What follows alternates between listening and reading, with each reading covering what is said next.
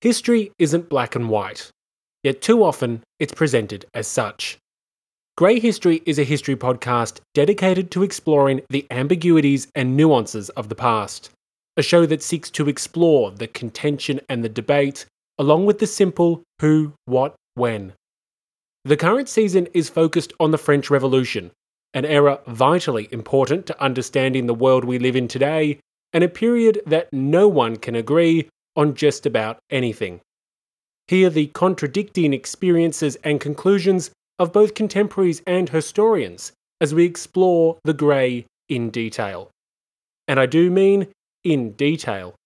We're 50 hours in and the king is still alive, although, admittedly, only just. So, if you're looking for your next binge-worthy long-form history podcast, one that's used by universities across the world, check out Grey History: The French Revolution today. That's Grey.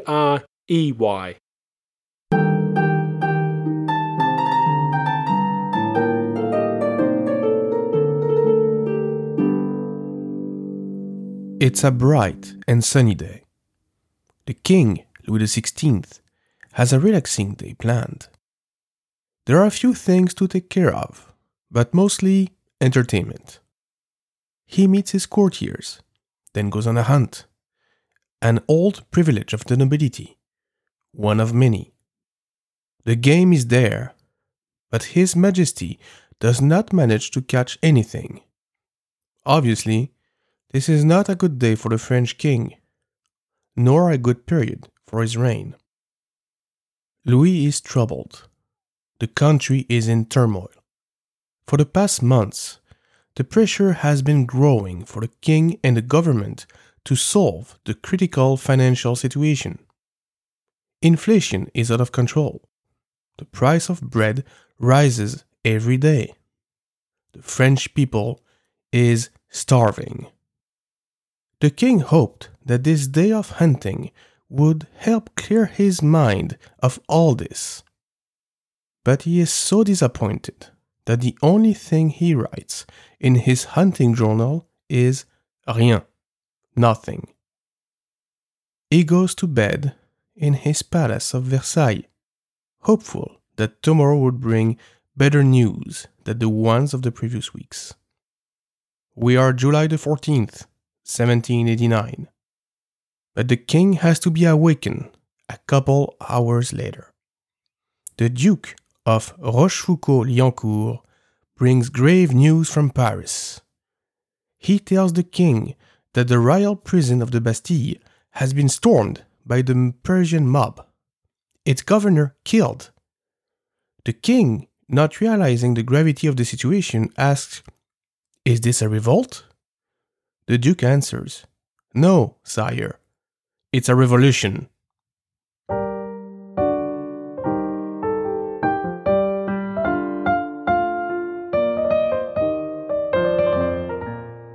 Welcome to Lafayette We Are Here, the French history podcast by a Frenchman. I am your host, Emmanuel Dubois, and today we are talking about the French Revolution, the historical event that shook the world from 1789 onwards. I will try to paint a clear picture of a very complex phenomenon here. That means that I will leave a lot of details out of focus of the main narrative. If any of you want to learn about all the intricacies of the Revolution, I recommend that you listen to the podcast Grey History: The French Revolution and Napoleon by William Clark. He goes into every detail you can think of, and it's a great podcast. By the way, I've just finished a bout of bronchitis, so forgive me if my voice is not as suave as usual, dear listeners. Let's put some boundaries first. The Revolution itself occurred from 1789 to 1799. By the way, I will refer to it simply as the Révolution, because calling it the French Revolution all the time on a French history podcast would be redundant. And it sounds cooler in French, don't you think? After that, we enter the Napoleonic era, another beast altogether. I will of course talk about the famous Corsican in this episode, but not much. Stay tuned for a dedicated episode on Napoleon very soon after this one. We are going to dive into what is really a turning moment in worldwide history. There is a before and an after the Revolution for France, Europe, and the world.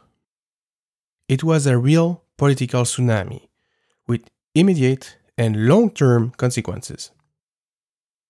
With the following Napoleonic Wars, it shaped the 19th century in a way that nobody could foresee only a generation before. We're going to do this in 4 sections. First, we'll discuss the causes of the revolution and how it came about. Then, we will discuss the events that occurred from 1789 to 1792, namely the beginning of the revolution and the failed attempt at establishing a constitutional monarchy. After that, we will dive into the arrival of the French Republic, the gloomy period known as the Terror, and the first coalition against France, where foreign powers attacked her, trying to topple that new government. Finally, we will discuss the end of the First Republic and the transition to the Napoleonic era. Since I want this to be less than an hour long, I will of course have to cut out some details. No pun intended. But, hopefully, you will have a clear view of the events that took place and their consequences. So, without further ado, let's get started. To understand the revolution, you must first understand in what state France was at the time. In one word, awful. France was a paradox of a country. It had the biggest and youngest population of Europe. It had many riches. It had the oldest running monarchy in Western Europe, with a line of kings dating back to 987 and Hugues Capet. And yet, because of previous events, it was on the verge of bankruptcy and starvation. Louis XIV had made France the greatest European power at the turn of the 18th century. To learn more about that, listen to my episode on the Sun King from July 2022. He transformed an already strong monarchy into an absolute monarchy, where the king could pretty much do anything he wanted. When he died in 1715, he was replaced by his great-grandson, Louis XV. Although he'll prove relatively able as an autocrat, in the sense that he could be firm and sure of himself, he was not nearly as successful as his illustrious predecessor. See, Louis XIV had waged many wars. He'd won them and enlarged the French homeland and her colonies. But he also left the country indebted, seriously so. Louis XV had to cope with that, which was no easy task. On top of that, he got the country involved in the 7 Years' War, following an alliance with France's traditional enemy, Austria.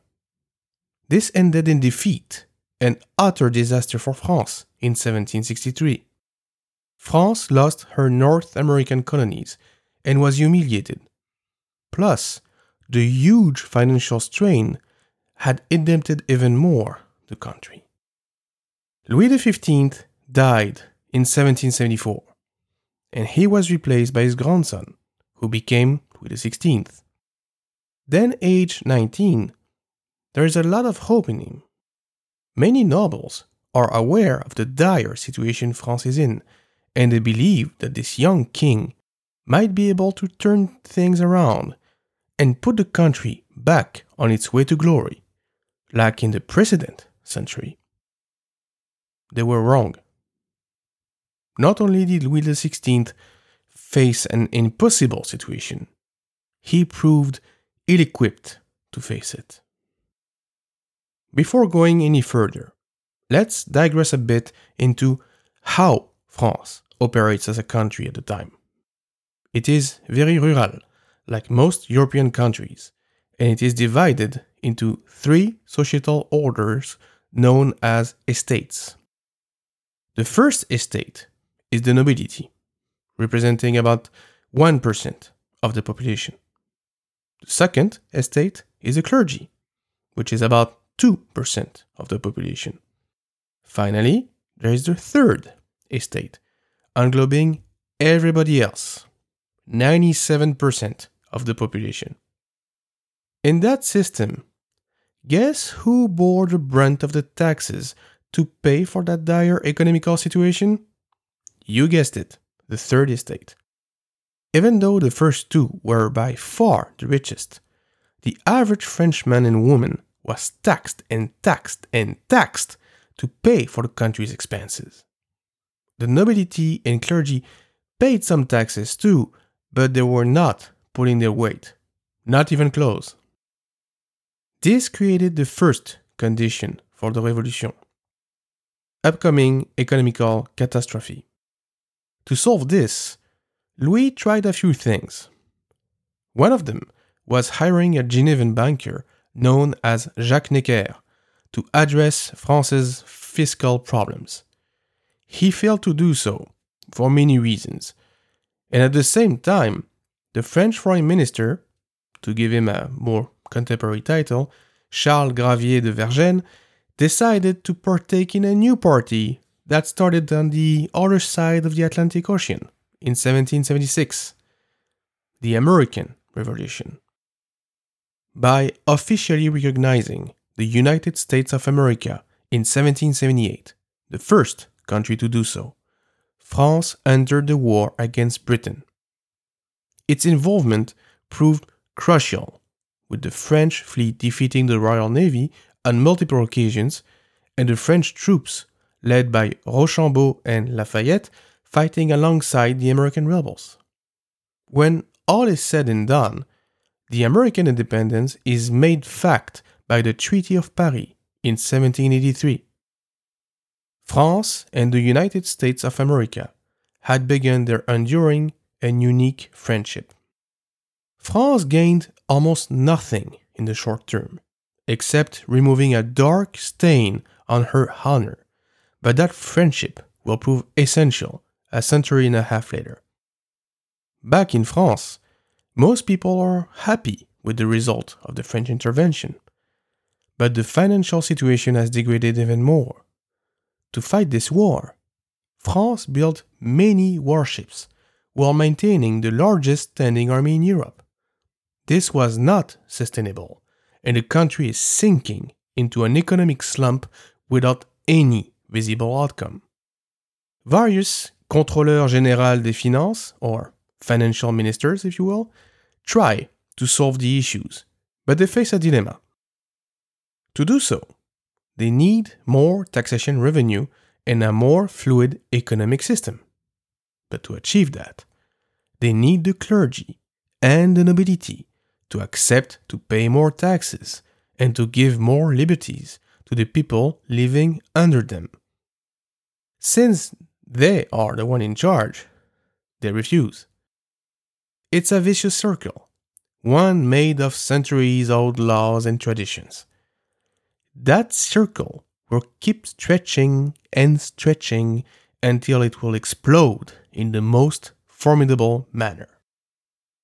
I should mention another item of the French political system, the Parlement. These were regional courts that were supposed to publish the royal laws, making them legal. The Parlement had been abolished by Louis XV, but Louis XVI, not knowing what to do, recalled them. As I said, the man was not a proper, absolute monarch. He kept changing his mind and was very easily influenced by others. That flaw will eventually be fatal to him.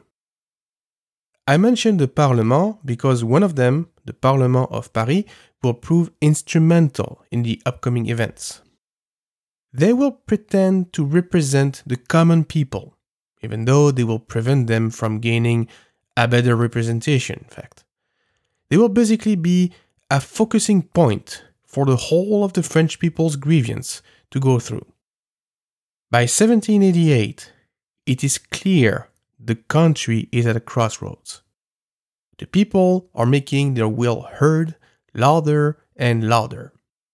Rich bourgeois complain about the lack of political power, even though they drive the country economically. Ever heard the phrase, "no taxation without representation," my American friends? Well, these French people did too, and did have enough.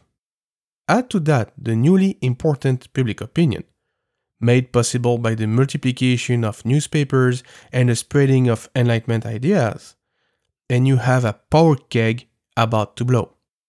By the way, I encourage you to listen to my episode on the French Enlightenment to find out more about the ideas I'm talking about. But basically, we're talking about freedom of speech, equality, fair representation, etc. You get the idea. King Louis XVI is not the best man for the job, but he is not a complete idiot. He recognizes that he is facing an unprecedented crisis. What he fails to do is to appreciate how deep the roots of said crisis are. Following riots in Paris, Rennes, and Grenoble, theater of the famous Journée des Tuiles, or Day of the Tiles, he agrees to have the Estates Generals convened for the first time since 1614. What are the Estates Generales, you ask? It's basically an assembly of all three estates that I mentioned before, where they can vote on important matters. Each estate gets one vote. You heard that right. The nobility with its 1% and the clergy with its 2% each have as much voting power as the other 97%. How's that for a recipe for disaster? The date is set for May 5th, 1789. The fuse on the power keg has just been lit.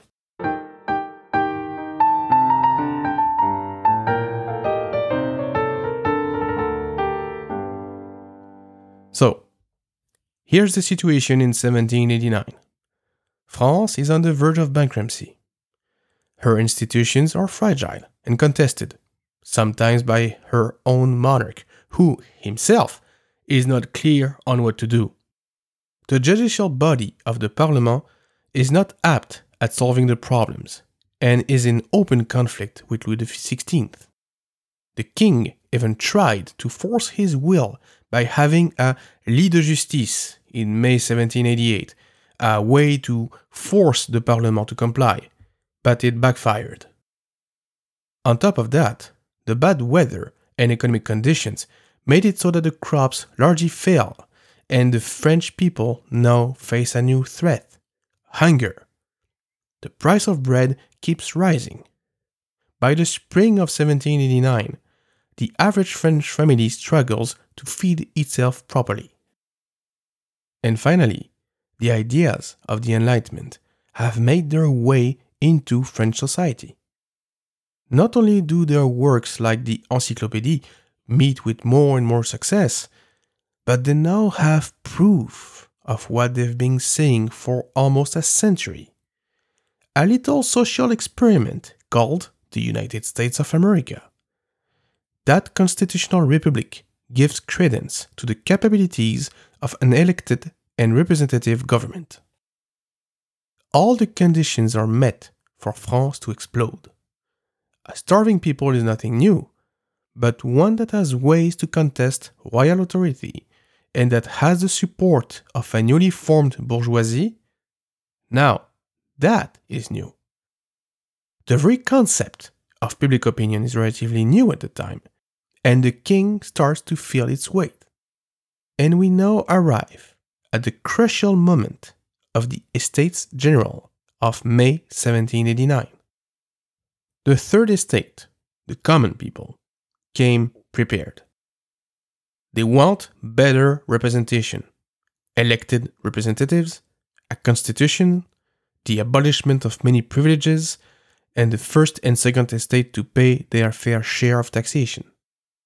But when they meet Necker, who made a comeback in 1788 after being sacked in 1781, they face somebody who pretty much blames them for the situation.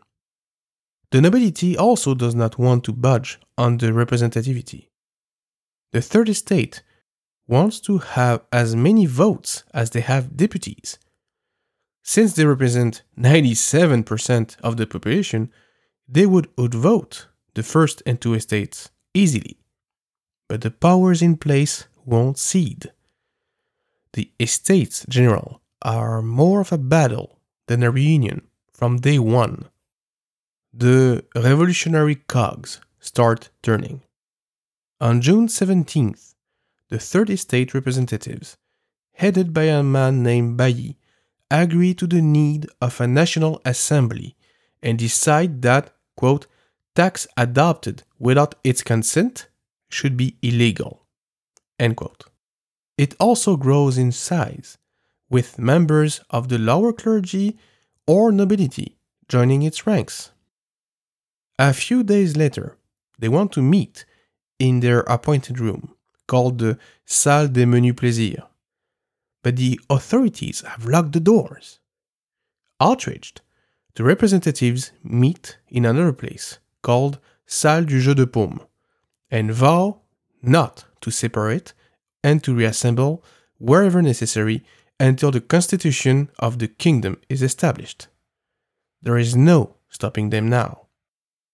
The king summons the three estates on June 23rd, and he tries to limit the powers of the National Assembly. He obviously does not recognize the powers that are in motion. His advisors are incompetent and mostly yes men. So he does not know how to handle this situation. Then he asks the three estates to separate and go back home while he and his government sort things out. The third estate refuses.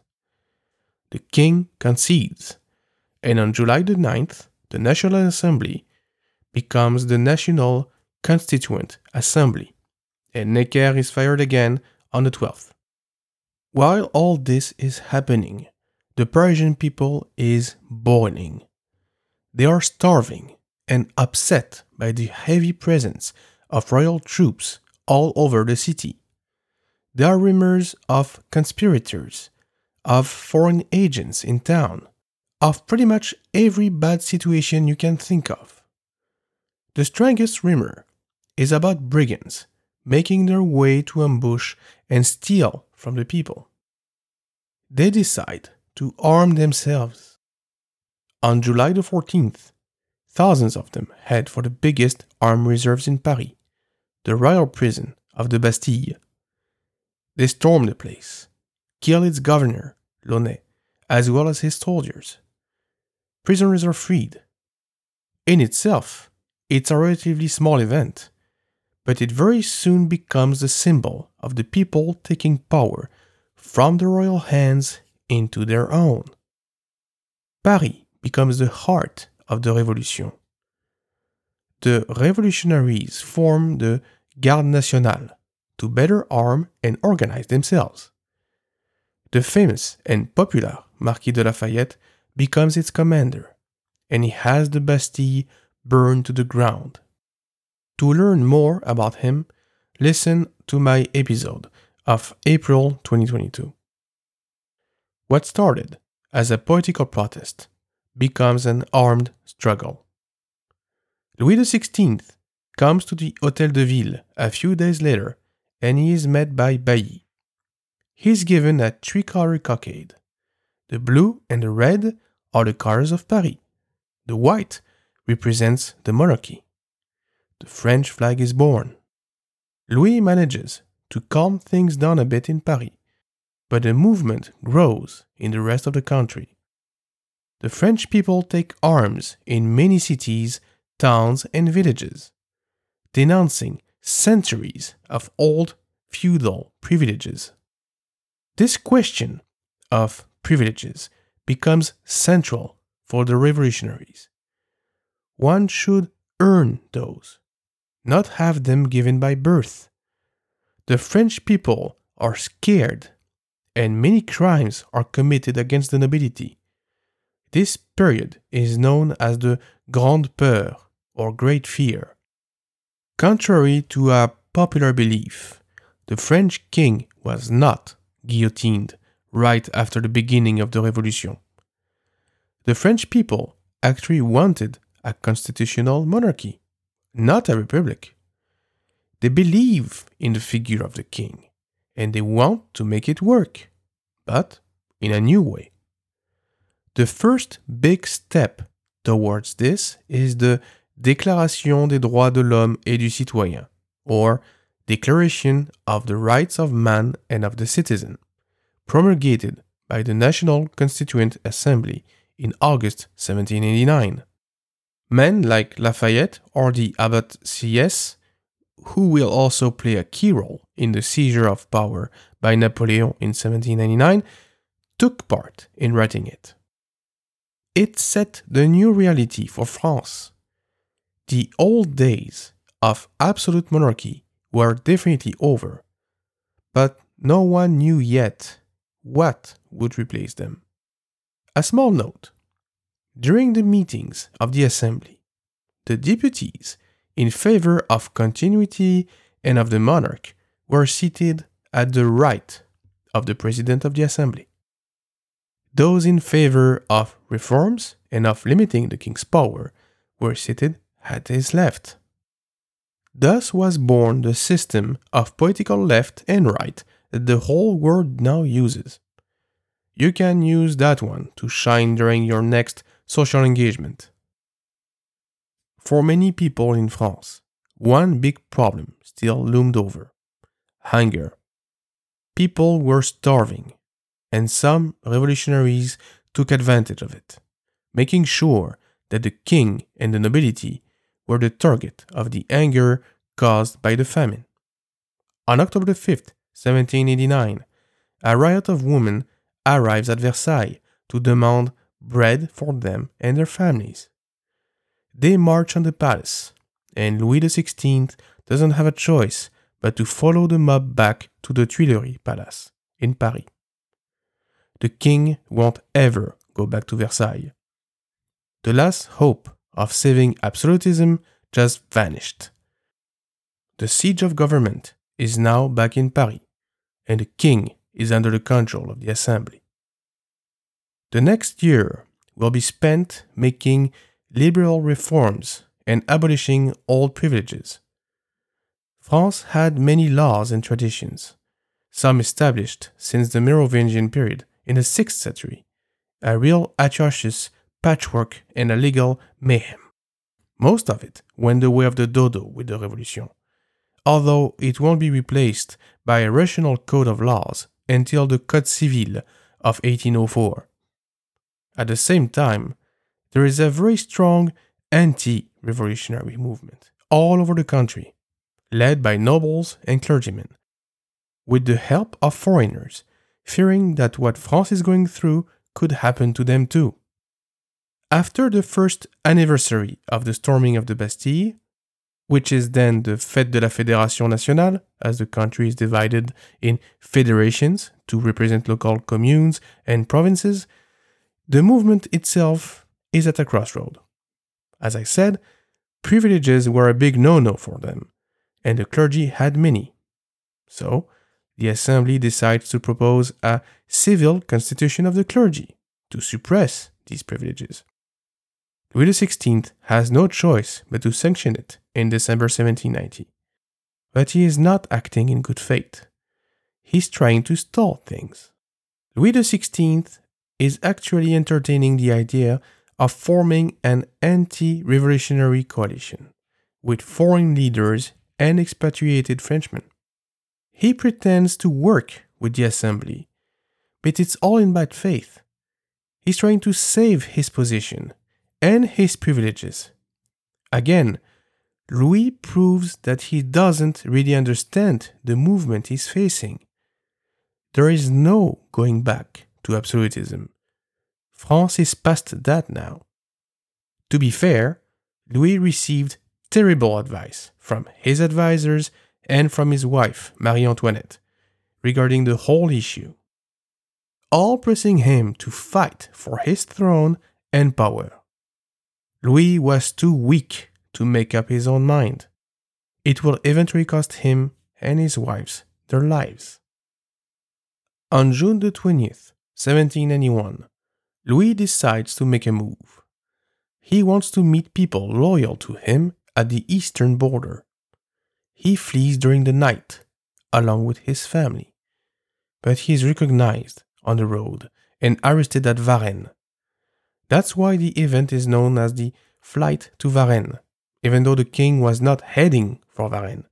He was just passing through. He's brought back to Paris on June 25th.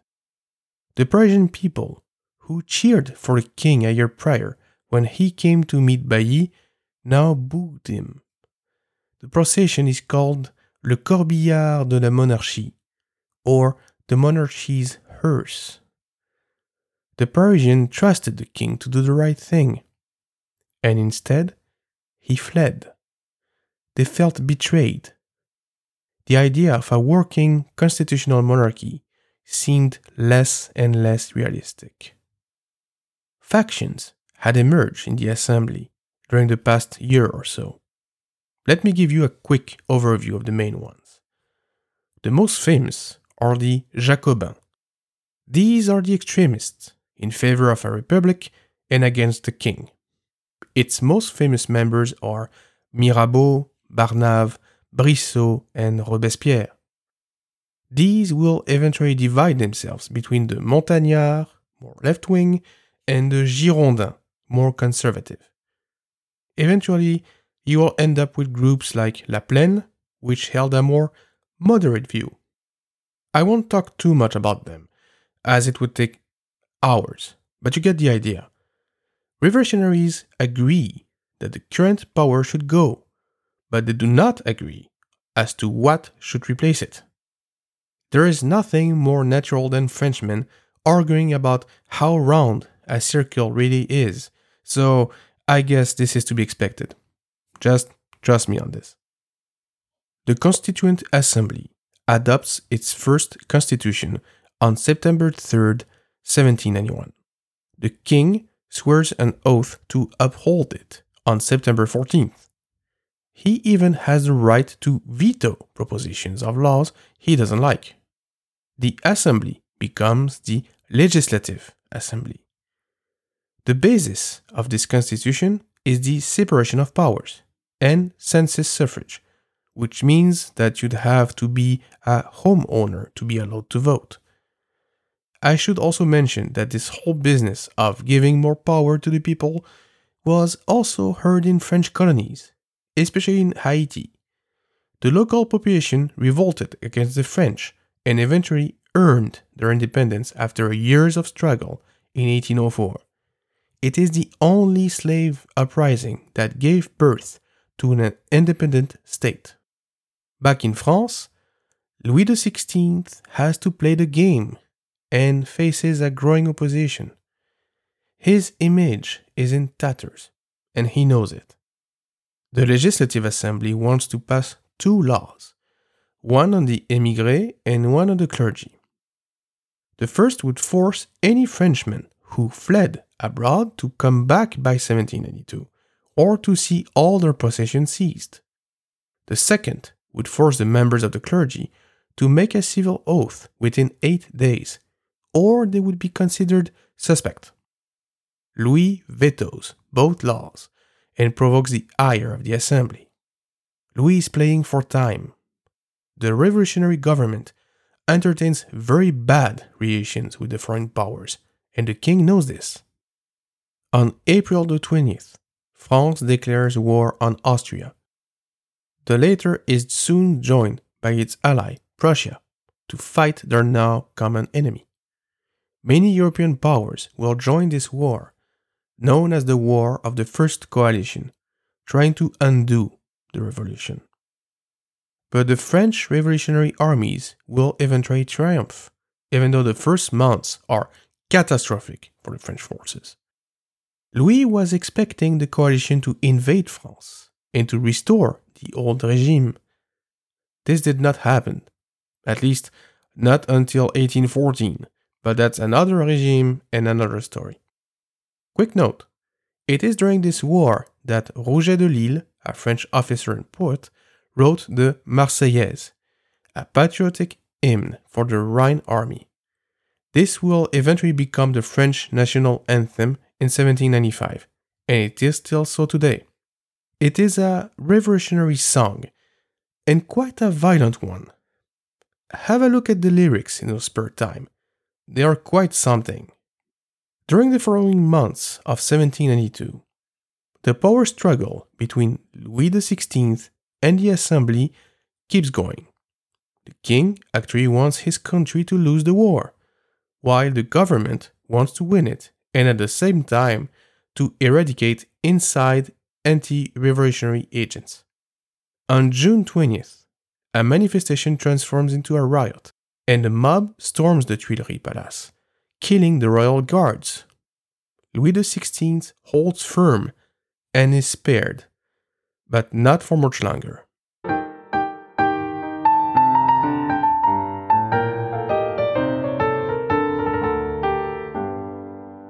Louis does not know it yet, but the upcoming events will lead to his trial and death.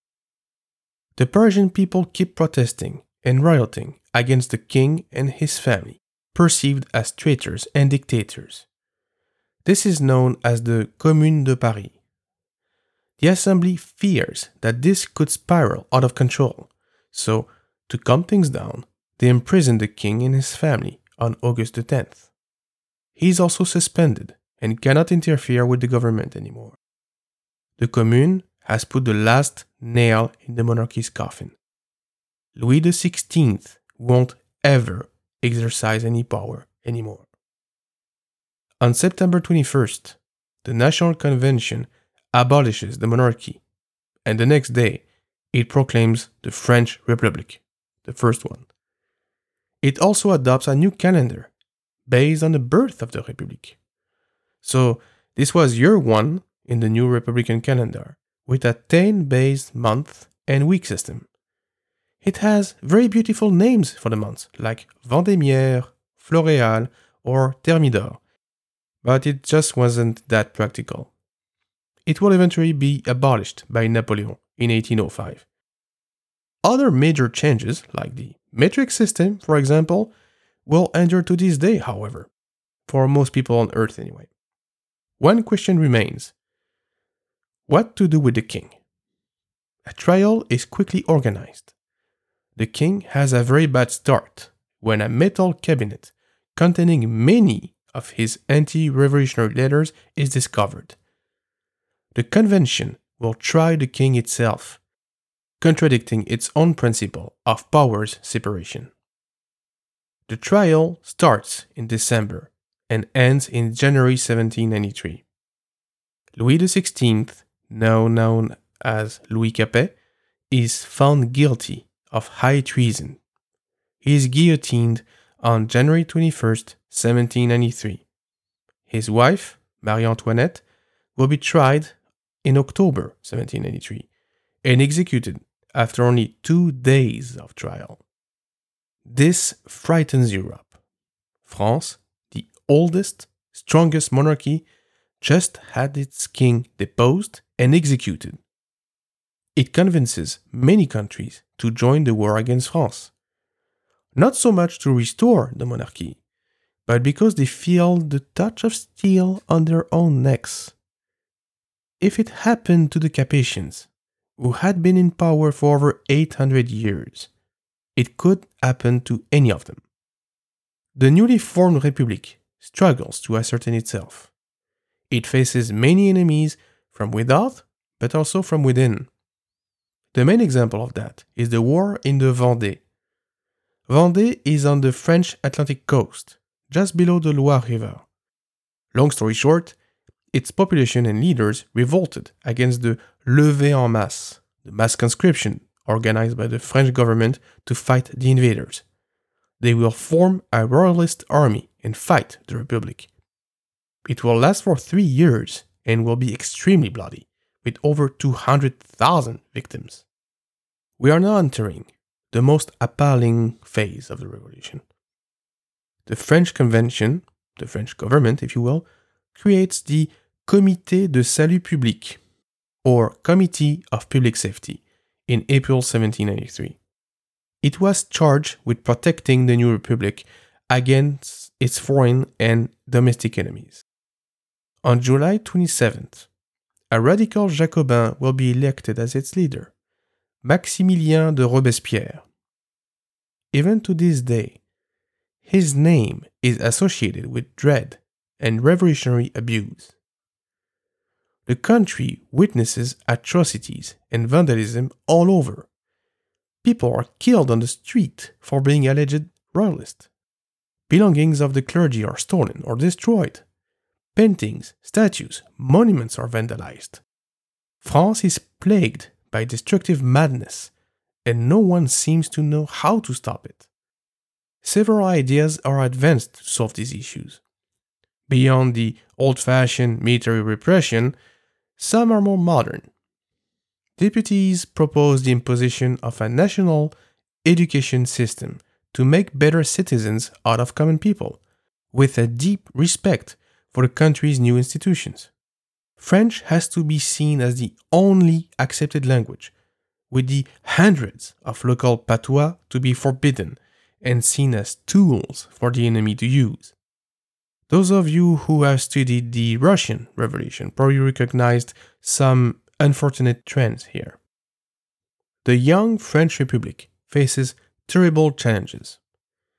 It empowers its people like never before, but at the same time, its leaders want to establish a strong government. Those two concepts come to a head in autumn 1783, with terrible consequences. Multiple cities revolt, and some are helped by foreign powers. A keen example of that is Toulon. This Mediterranean town also happens to be the main French military harbor in the south. It revolted against the convention and is protected by the British Royal Navy. A young artillery captain will eventually be sent there to lift the siege and to repulse the British. He will succeed in the most outstanding manner. His name is Napoleon Bonaparte, and we will have much more to say about him on the next episode, so stay tuned. Suffice to say for now that he will be promoted general after this and that he was noticed by his superiors. The convention government faces an inner adversary, the sans-culottes, or without breeches. These are the representatives of the average poor Frenchman who had huge hopes but now only sees conflict and no real improvement of his situation. Robespierre and his acolytes decide to reinforce their power and to have a merciless power struggle with their adversaries, be they high nobles or sans-culottes. Even though the Comité de Salut Public is not technically the government, it became so powerful that it exercises power in practice. Robespierre decides what happens, and soon enough, who lives or dies. The guillotine starts being used daily, and hundreds of heads will roll. In September 1793, they vote a law of suspects, allowing a revolutionary tribunal to judge and condemn people suspected of treason. High-profile people like Marie Antoinette, Madame du Barry, or even Bailly will be executed, but also many commoners or clergymen. This is known as La Terreur, or the Terror. In a few months, over 2,600 people will be condemned by the Comité in Paris alone. All over France, within less than a year, over 16,000 death sentences will have been dispensed. At the same time, the end of 1793 marks the first military victories of the revolutionary armies over their foreign foes. The levée en masse starts bearing fruits, as well as a better organization and some technical researches. The French armies push their enemies back and retake city after city. This is ideal for the government, but it does not solve its internal problems and its intestine power struggles. figures like Georges Danton are more moderate and want to end the terror. Others, on the contrary, want to push even harder, like Jacques Hébert, leader of a group called the Hébertistes. Robespierre is in the middle of all that and reacts violently in the winter and spring of 1794, aided by Louis-Antoine de Saint-Just, a tougher and more extremist man than him. Georges Danton and Jacques Hébert are guillotined. Robespierre seems to be the last man standing, a new quasi-absolute ruler, but it will be short-lived. In June 1794, he has a new law promulgated, removing more rights from accused people and making conditions to accuse someone even less demanding. This starts the Grande Terreur, or Great Terror. Hundreds of accused are guillotined without any real trial. The French people live in fear of their government, more than they had ever before. Before I go any further, I would just want to address the subject of religion. The Revolution is very much anti-clerical, and Robespierre hates the clergy. Under his influence, the French government launches the Culte de l'Être Suprême, or Cult of the Supreme Being, a sort of national religion which aimed at replacing Catholicism. Robespierre organizes great celebrations to push this forward, but the population doesn't really care.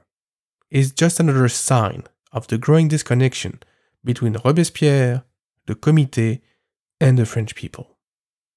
The military victories have a perverse effect on the Committee. It cannot anymore justify its reign of terror. Why pretend that there are enemies everywhere when we're winning?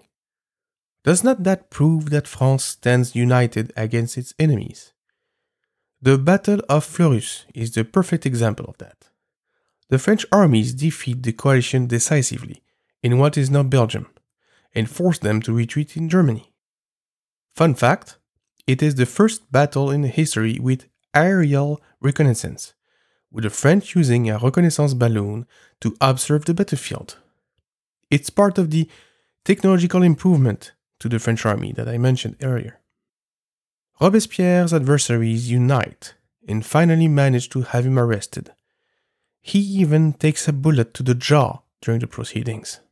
He is guillotined, along with his closest associates, the next day, in what is known as the Thermidorian reaction, as this happened on the 9th Thermidor year 2 in the Republican calendar, or July the 27th, 1794 in our calendar.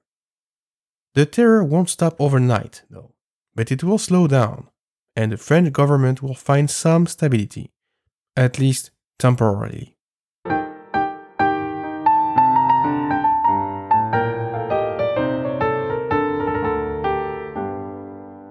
The new convention wants to stabilize the revolution and to protect what was achieved. This will mark the next 5 years of the French Revolution. The constitution gave a bit too much power to the people, so they write a new one, known as the Constitution of the Year 3. It leads to a new form of government known as the Directoire, or Directory. It's organized around 5 directors who wield among them the various governmental powers. Its core is formed by bourgeois who enriched themselves during the revolution and want to keep doing it. They base their power on census suffrage and form 2 legislative chambers, the Conseil des 500, or Council of the 500, and Conseil des Anciens, or Council of the Elders. All this is designed to prevent the arrival of a new dictator, as well as to make sure that the bourgeoisie is at the core of this new government.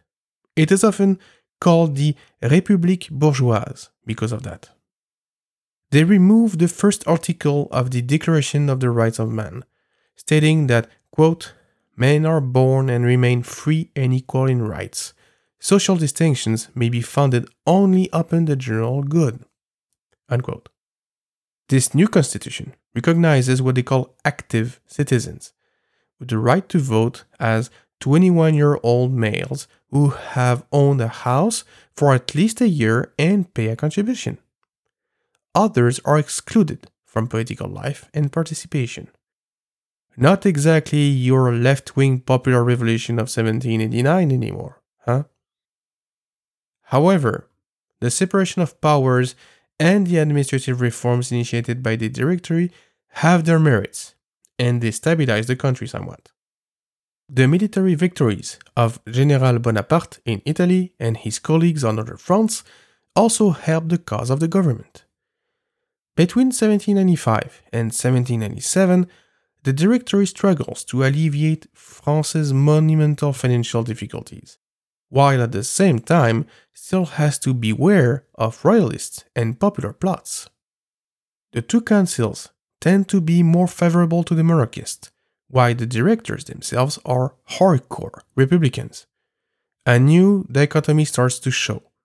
Crack appears in the Directory. The Directory finds its solace in the triumphs of the French armies, especially with Bonaparte's incredible campaign in Italy. This allows France to export the Revolution and to create sister republics, allowing more funds to flow into the country. At the same time, many works of art are seized and sent back to Paris. Many are still visible in the Louvre today. The spoils of war fit any regime, it would seem, but I digress. Nevertheless, factions within the Directory start making more and more waves in 1797. In September, Paris has to be occupied by the army because of the global unrest. At the same time, the government dreams of defeating its most robust foreign adversary, Britain. Defeating Britain would be the ultimate victory. It would bring huge prestige to the French Republic and would probably convince other European powers to leave it alone or to join it. Bonaparte convinces the Directory to attack Egypt, to be a nuisance to British commerce and holdings, rather than to try a risky invasion of the British Isles. They accept, and they start to beware of the rising and ever more popular general. Sending him hundreds of miles away in Egypt seems like a win-win scenario for them, and he leaves in May 1798. The Directory becomes more and more anti-democratic and more autocratic, fearing the popular insurrections and the arrival of a new strongman. The councils are weakened in May 1798, making the executive authority of the new directors an almost dictatorial one. It's the same vicious circle that encountered the convention before.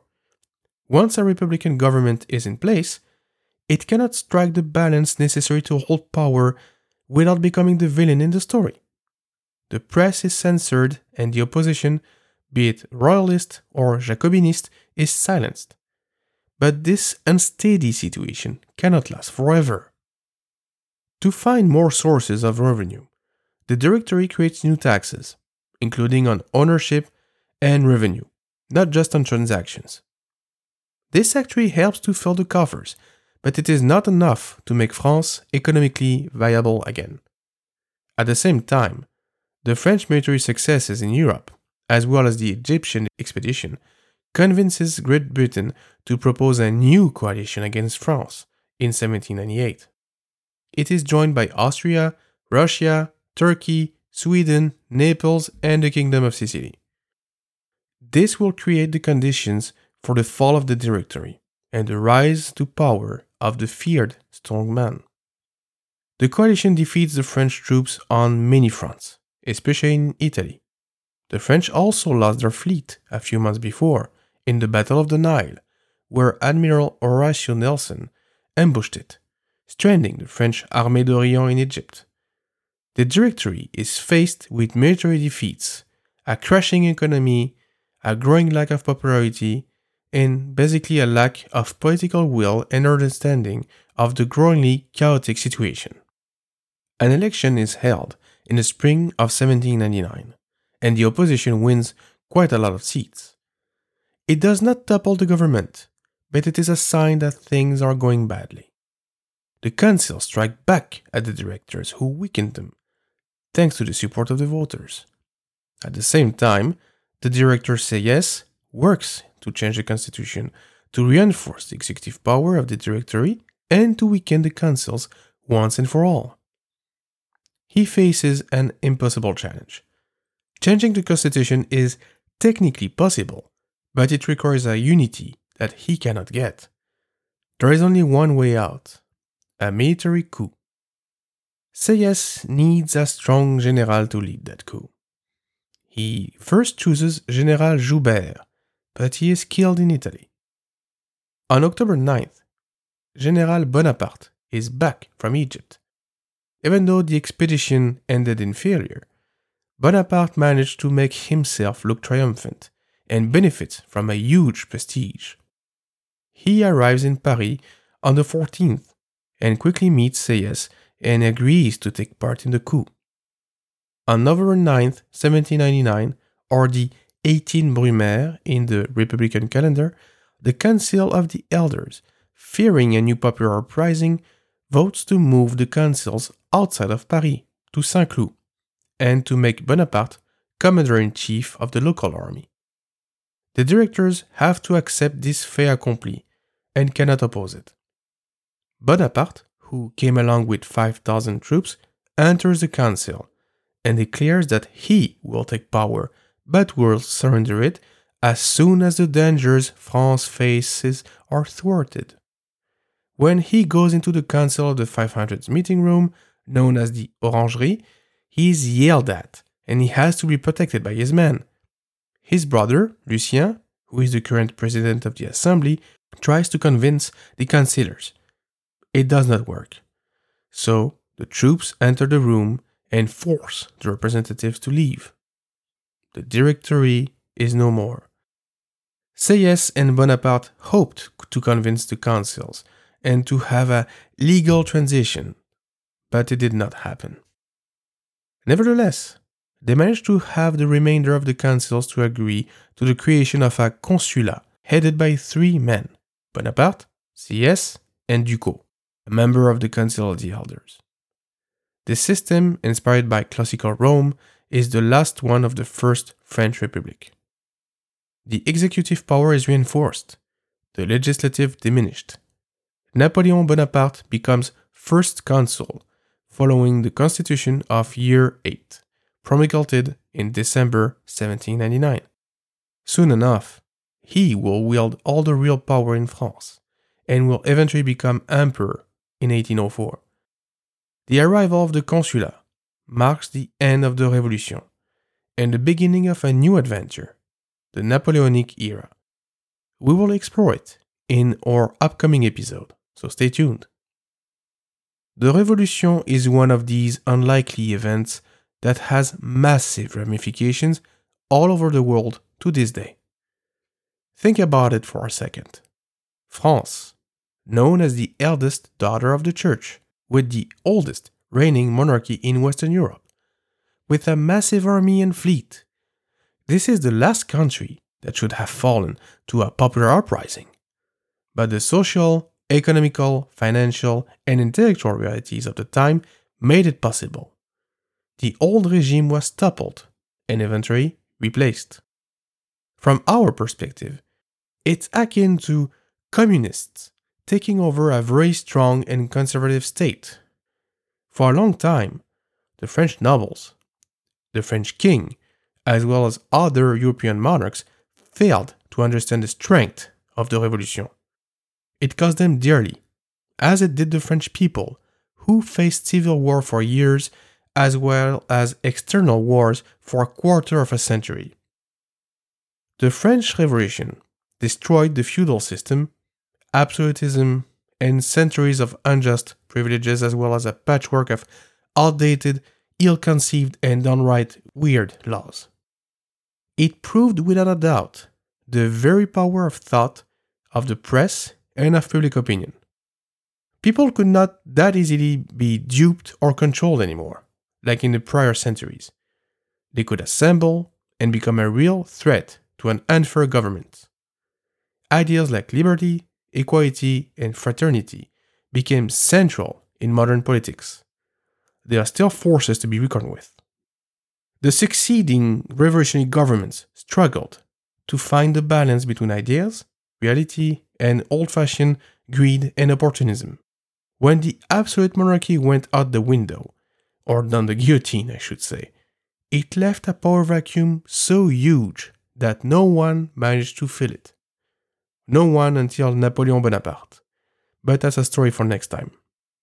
I will say, though, that the Napoleonic Wars will be the main propagating driver of the revolutionary ideas in Europe and the world.